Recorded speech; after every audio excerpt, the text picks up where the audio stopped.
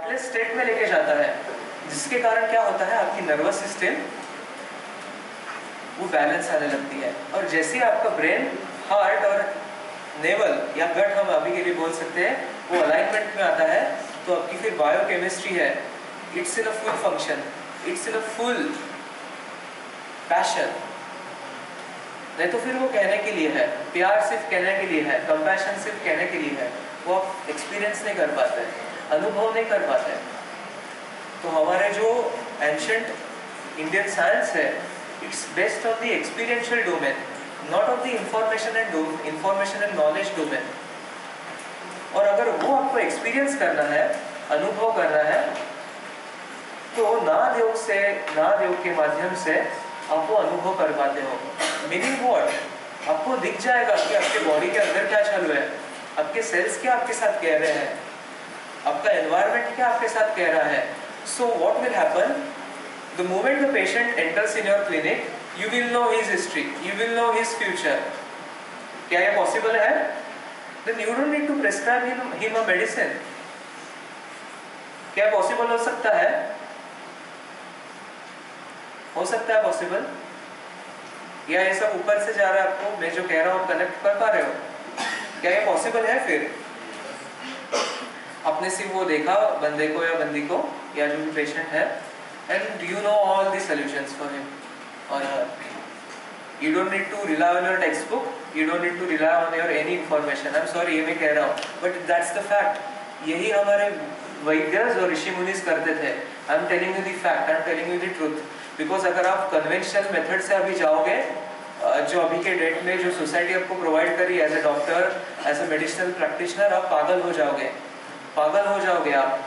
और मैं खुद देख रहा हूँ जो एमडी डॉक्टर्स है, पीएचडी डॉक्टर्स है, वो खुद डिप्रेशन खुद का सॉल्व नहीं कर पा रहे हैं, खुद के घर में उनमें तकलीफ है, खुद के लोग उनके सुसाइड करते हैं डॉक्टर्स, तो वो खुद पे कुछ काम नहीं कर पा रहे, और फिर वो दिन में काउंट करते हैं 50 patient into some multiple factor. ऐसे ही है, आपको ऐसे ही करना पड़ेगा। तो आपके पास ऑप्शन है, एक लिमिटेड डोमेन से ही आपको जाना है और आपकी जिंदगी गुजारनी है, या फिर एक अनलिमिटेड डोमेन में आना है। वो अनलिमिटेड डोमेन आता है सिर्फ और सिर्फ हार्ट से। और मैं बकायदा आपको मैं पीपीटी में दिखाऊंगा रिसर्च, मैं लिटरली दिखाऊंगा। हार्ट मैथ करके एक इंस्टीट्यूट है, वो रिसर्च कर रही है कि हमारा इलेक्ट्रोमैग्नेटिक फील्ड कितना दूर होता है। बिकॉज हम सिर्फ फिजिकल परसेप्शन से ही देखते हैं खुद को या औरों को, उसके बियॉन्ड नहीं जा पाते। उसके बियॉन्ड क्यों नहीं जा पाते? Because mind, over active mind, बहुत सारे थॉट्स, बहुत सारे विचार, बहुत सारे डिजायर्स, बहुत सारे गोल्स, बहुत सारे लिमिटेशंस, बॉन्डेजेस इसको हम बोलते हैं।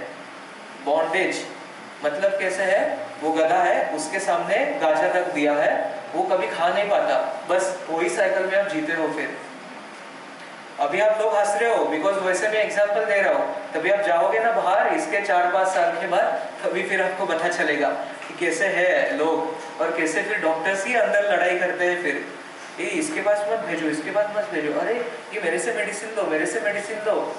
It creates a kind of a disturbance, और वो डिस्टर्बेंस आपके जीवन में एंजॉय नहीं करने देता फिर।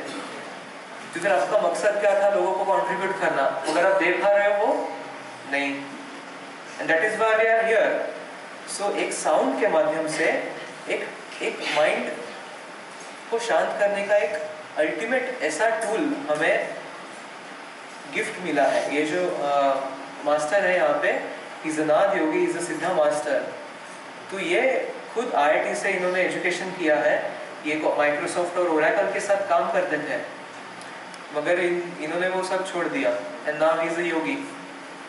We are all in a path to bring back the ancient science, which is going to in a way help everything, help everyone. और इसको हम कुछ चार्ज नहीं करते, it's all given to you. So ऐसे होता है। तो अगर आपको वैद्य की तरफ बढ़ना, आपको डिसाइड करना पड़ेगा आज के डेट में आपको डॉक्टर बनना है या वैद्य बनना है। वैद्य मीन्स नॉट कि आपको आयुर्वेद सीखना है। Vaidya is a kind of a state of being, a state of mind, जहाँ पे आप बस मजे में हो, और आपके सिर्फ प्रेजेंस में आते हैं लोग या patients, and you with your just mere presence you heal the people. क्या आपको वो ताकत चाहिए? आपको वो पावर चाहिए क्या?